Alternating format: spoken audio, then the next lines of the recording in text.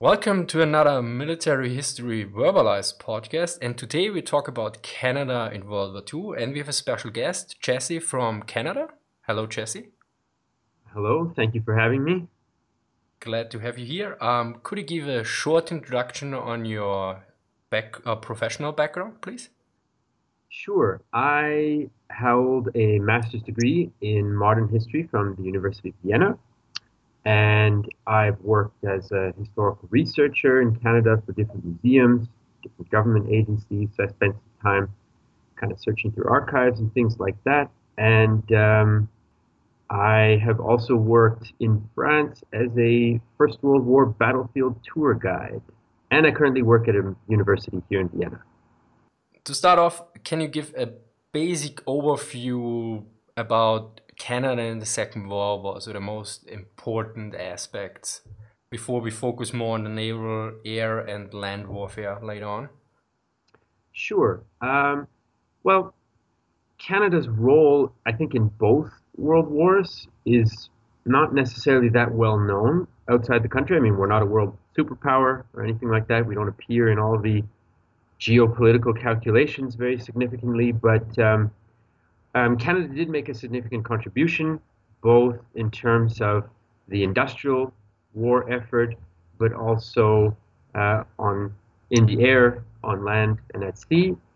And the country was also quite affected by the war internally, and that kind of goes both ways. So how the country was able to wage the war was affected by the kind of country we are. So I'll try to weave in a few examples of that for your audience, who I suppose are probably mostly not Canadians. So we'll take it slow.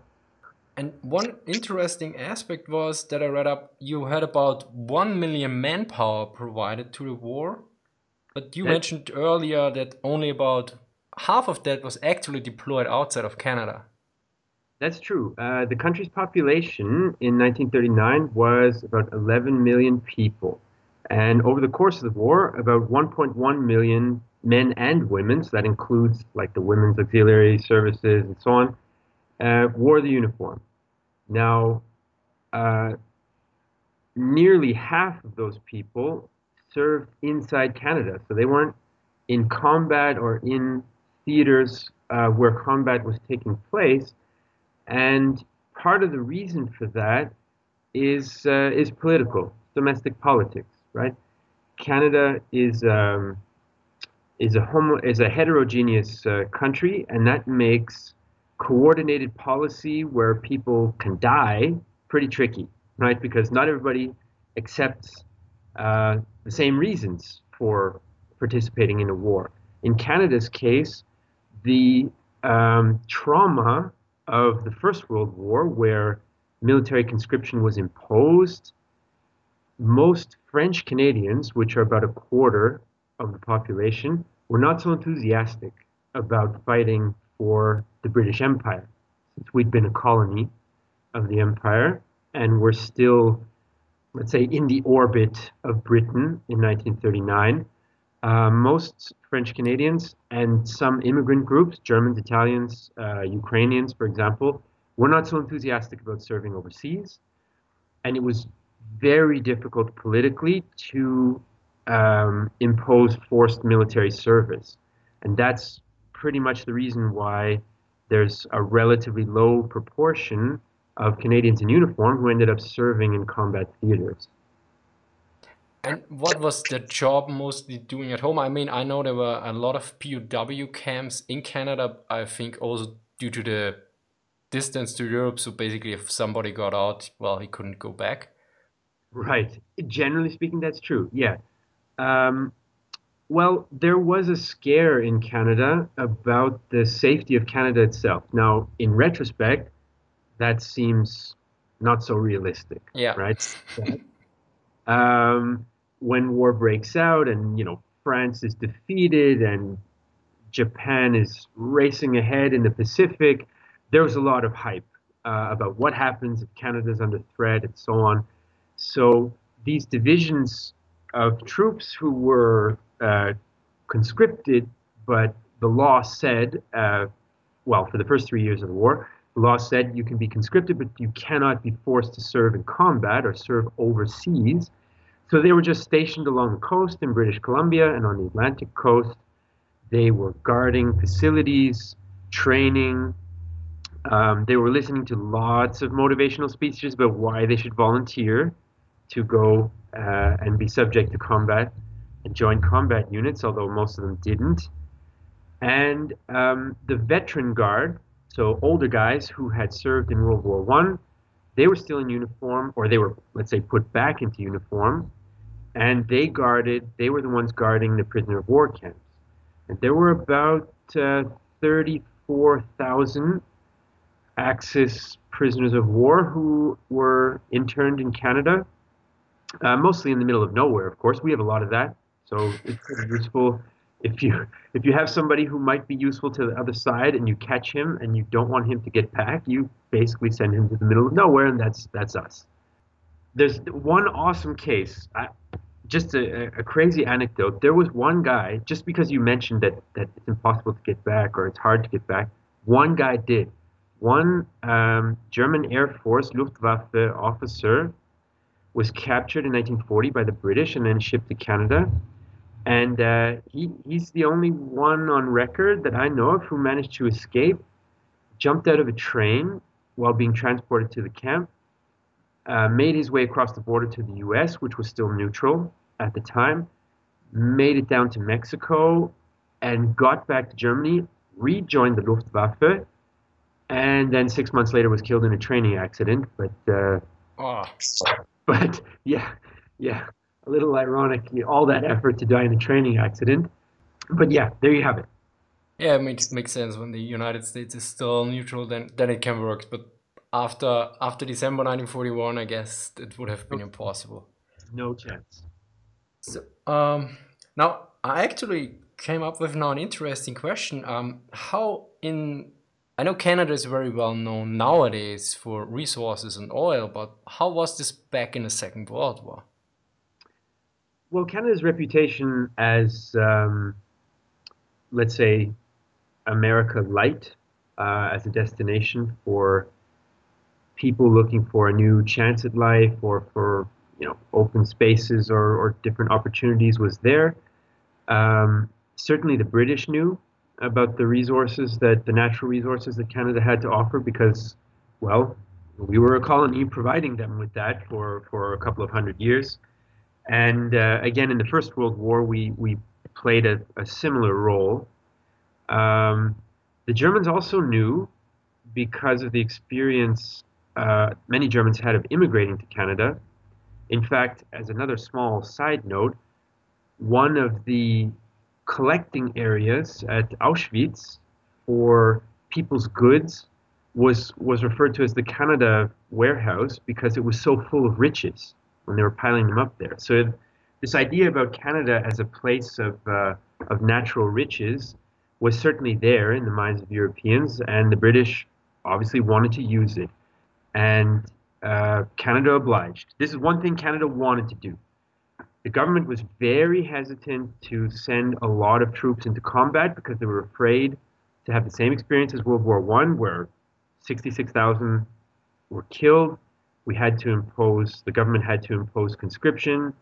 French Canadians rioted in the streets. English Canadian troops were brought in and shot at them. So that has to be avoided, right? How can you avoid that? You can try to convince the British that you can contribute in other ways by giving them resources. And we certainly did. For example, about half of all the Allied aluminum that was used, or aluminium for your British listeners, was used for aircraft production. All of this came from Canada, as well as 90% of the nickel. So in case you were wondering, fast facts about Canadian nickel production, there you go. So this also brings us now to the naval side, because if you transport something back then or even today, it's usually from with shipping. So what were the contributions from Canada in terms of the of naval warfare, mainly for the Battle of the Atlantic? I'm not sure if in the Pacific you had anything. Yes, there was some contribution in the Pacific, a couple of ships, but it in no way comparable to the Atlantic War, obviously.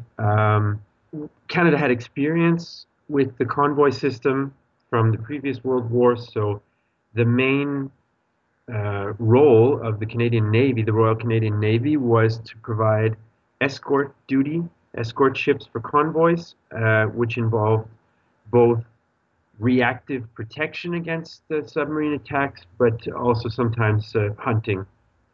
The Air Force was involved as well, of course.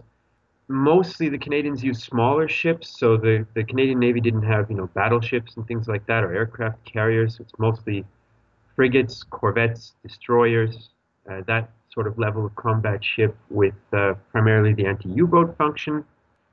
In addition, sort of, let's say, operationally, Canada was given, or the Canadian Navy was given responsibility for coordinating the operations in the Northwest Atlantic for a couple of years.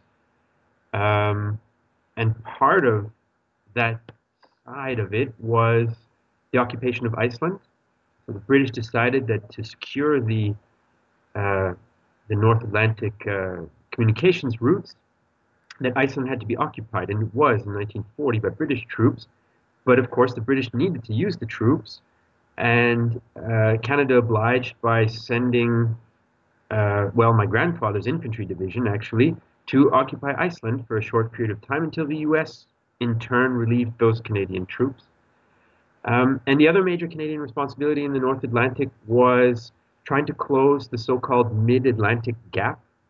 So the Atlantic Gap was a wide patch of ocean where you couldn't easily reach with air cover based either in Newfoundland or in the UK or in Greenland. You couldn't easily cover that central spot in the ocean with aircraft to hunt for subs. So that was the most dangerous spot for some time for the convoys. And one of the Royal Canadian Air Force's roles was to fly from Iceland to try to cover that gap as much as possible. Eventually, there were enough long-range bombers around that the gap was more or less closed.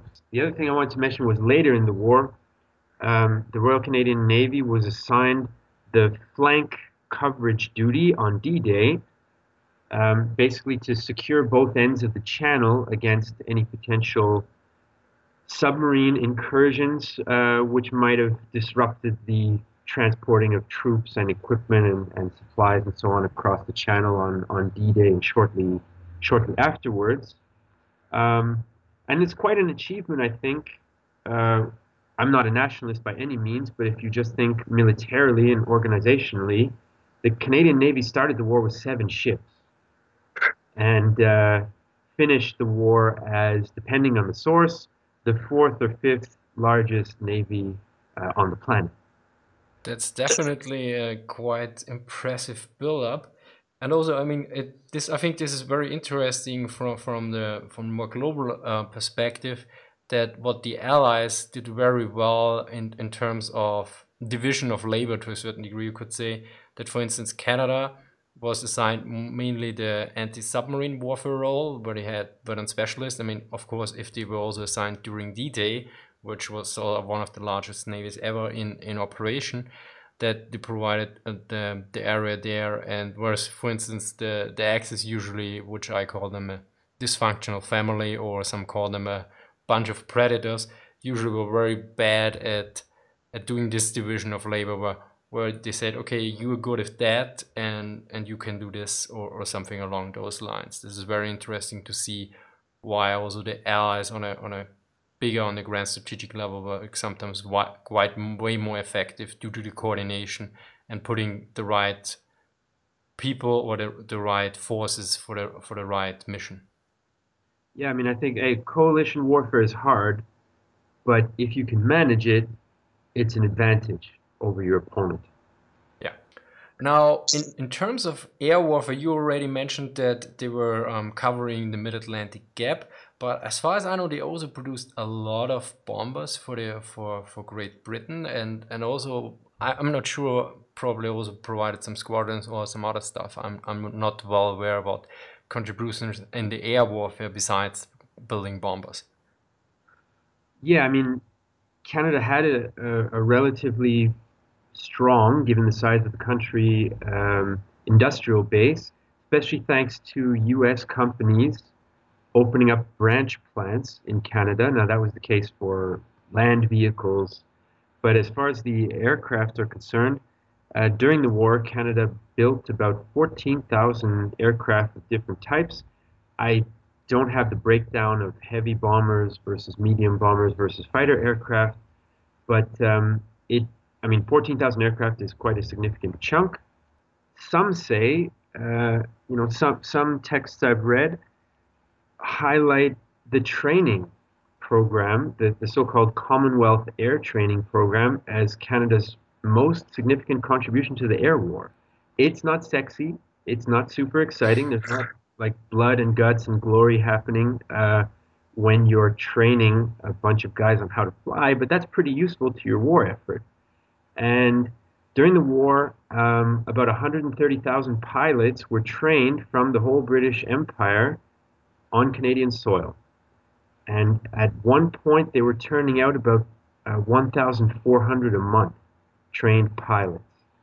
And that's a pretty key thing if you're an island power and the only combat arm that you can use to strike back at your enemy is the air arm, which was the case for the British for quite some time during the war.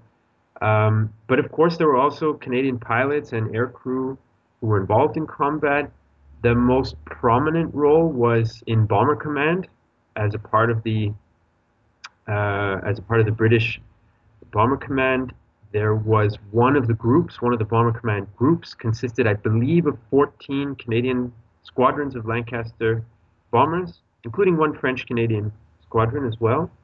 And they participated for years, obviously, in the carpet bombing of German cities and industrial areas. Very interesting point about training, because this is what a lot of people usually miss, but those people who watched my Why the Luftwaffe failed in World War II, in the beginning of the war, the German had way more training time than the Allies, but this switched over the war, and providing sufficient amount of training and everything is how you keep your Luftwaffe or your Air Force sustainable, because people always forget that you lose a lot of planes and also pilots in regular operations, not just by the enemy. So you have to always bring basically new blood in to sustain the air warfare, because the attrition is so high.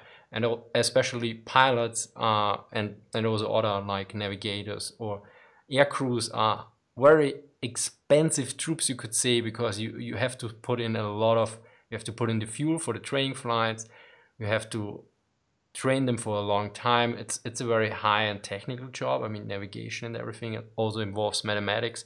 So providing that much pilots due to the training is, yeah, a substantial amount for the war effort. And I didn't know that, but if many sources put out that's the most important stuff they contributed, I can certainly see why this is the case. Yeah, I mean, you can have a lot of powerful armament, you can have a technologically advanced aircraft, but if the guy in it doesn't, or woman in it doesn't know how to fly it, and if there's no fuel in it, you got a problem. So the logistics, human and material, behind it are just as important as the more visible stuff. Yeah, exactly. So now let's look at the final part, at the land warfare, because I think at D-Day Canada also provided at least one division, right? Correct. There were five beaches stormed on D-Day. One of them, codenamed Juno Beach, was stormed by a Canadian infantry division. Many Canadians are very proud to mention that elements of that Canadian division advanced farther on June 6th than any other Allied units. That rate of advance and success was not sustainable, though. But I'll say a bit about that in a moment, because the D-Day is maybe the most well-known battle in which Canadians were involved outside of of Canadian historical memory, but Canada's ground combat role, actually the first major engagement was Hong Kong in December 1941. Canada had sent a couple of battalions there, a couple of thousand soldiers there, who were involved in the unsuccessful attempt to defend the island. This is a bit controversial, of course, not only because of the huge, British defeat, but there was discussion about the performance of those troops, how well or how not well they had been trained. I mean, the army was in as poor a state as the navy before the start of the war, with only 4,000 or 5,000 active regular troops. There was a lot of reluctance, political reluctance, to send troops into combat or to even create a large-scale combat land force. Nonetheless, it became necessary. And then you have conflicting forces, right? You have some in Canada who say we have to be careful, we can't, contribute too much to the land war. And you have others who say, no, we must help Britain, we must do it now. And that's one of the reasons why Canadian troops were selected for the Dieppe raid on the coast of France in 1942, August 1942. And that was a disaster, right? So this was a trauma for Canada. The raid was pretty much a complete failure, even though some lessons were learned that were applied on D-Day a couple of years later. The first large-scale combat was actually in Sicily. In 1943, there was a desire to have Canadian troops contribute in some way, as I say, and so one division was sent down to participate in the Sicilian campaign, and they continued on the Italian campaign until they were eventually transferred back to northwestern Europe. Interestingly, Canadians often have a very positive evaluation of the fighting record of the troops, especially the infantry, in World War I. They're considered amongst most Canadian historians to have been, shock elite combat troops, especially specifically the last 2 years of the First World War. But the situation in World War II is a little more tricky. The performance of Canadian troops in Normandy and trying to capture the city of Caen, trying to close the Falaise Gap, and cut off the Germans before they could regroup and retreat, is a bit of a patchy one in some ways. It was a real struggle, and the British struggled as well. It wasn't only the Canadians. And part of the reason for that was that there was not an overwhelming commitment to taking casualties and to building up the army in the same ways as had been done in World War I. So because no conscription had been imposed, they essentially were running short of volunteers. They could not, by the late summer of 1944, they could not replace combat attrition with fresh bodies. And they were having to press into service less well-trained troops and switch troops from other support services to combat roles, which is quite difficult if you're trained as a cook, and then all of a sudden you need to be fighting an SS division, a Waffen SS division. You're probably not going to have a very easy baptism of fire.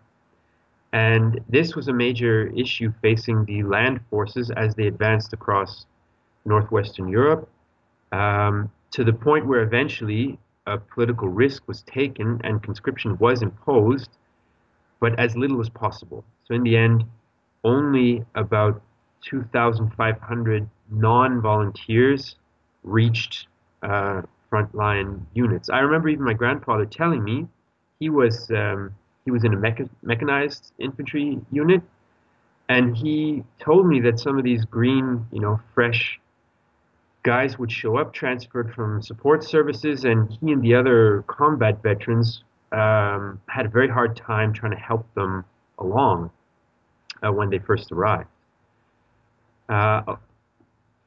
I think maybe the most enduring combat for Canada on land in World War II was in Holland. It was really tough going with the wet terrain, the canals, the polders, which were opened up and flooded by the Germans as well. Very easily defensible, cold, wet in the winter of 44, 45, and that was a tough slog. But much of the country was liberated by Canadian troops, and there's still kind of an emotional relationship between the two countries as a result of that. Now, this is a very interesting aspect you mentioned with the force conservation, basically due to the limits of manpower, because this was also a problem for the British in the late war, because and in another way, the Churchill basically said, okay, in the initial assault on northwestern Europe, we will be there, but then the American troops have to take over, and in a more grand strategic context, since the Allies assumed that Germany would break down in 1944, they already had marked several divisions for shipping them back to the Pacific. Mhm. So this is something that is actually not mentioned very well, but Gian Greco, the author of Hell to Pay, noted to me in an email. It was very interesting, and to read up on this, that the whole manpower issue, which is usually not discussed in popular history at all, was affecting so many Western countries on one way or another. And also the aspect of support units or non-combat troops being forced into combat, because the Germans saw this, of course, during Operation Barbarossa in 1941 and then in 1942 again, that it's in a very similar experience in that way that this happens in many armies. It's quite interesting to see this.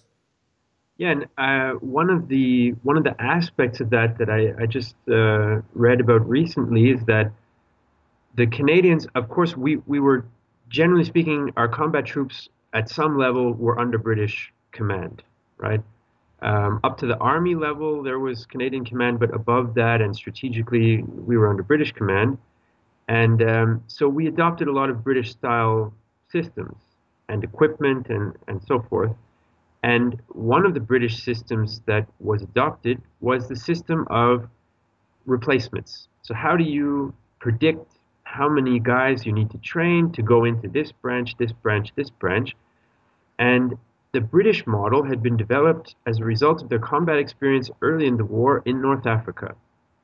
And in North Africa, conditions were very different, and the types of casualties sustained were different than what the British and Canadians experienced in France, Belgium, and Holland. And that caused a problem because in North Africa, the German and Italian air forces were quite present and caused a lot of casualties amongst the support services behind the lines and engineers and so on. And that wasn't the case in 1944-45 in Northwestern Europe because the Western Allies had basically complete air supremacy. So that mundane administrative system contributed to the basically to kind of not the right proportion of training men for frontline combat versus training men for support services. Well, that's very interesting because this is, I think, very different to the German perspective in this case. What I find so interesting about military history and why I got into it, and this applies to Canada in World War II, there are so many aspects to it. I think some of the questions that people have right off the bat, okay, what was Canada doing in World War II? I mean, as I say, most people outside of Canada, Britain, don't really know much about it. You think, well, how many troops did they have? Where did they fight? How many tanks? All this kind of stuff. But if you follow back from that, if you add the context to that, why were they sent? Where they were? What were they doing there? What are the decisions? What's the society thinking and doing and reasoning as a part of being involved in this conflict?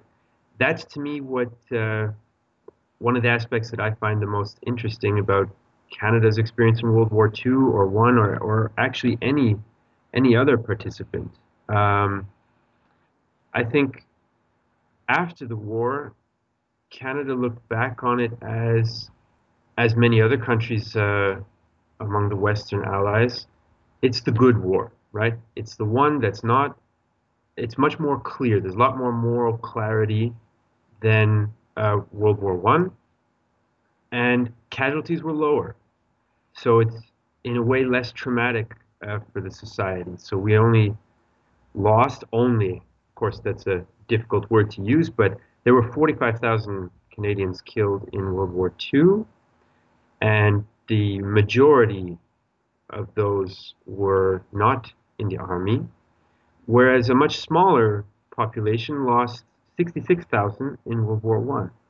And I think today, when Canadians think about World War II, it's almost in a more simplistic way than how we think about World War One, even though the divisions, the stresses, the trauma to our country are no less complicated. Well, I would say this is a wonderful ending. So thank you very much, Jesse. It's been a real pleasure. Thank you for having me, and I hope to do it again sometime. Definitely. So everyone else, thank you for listening and see you next time. Bye.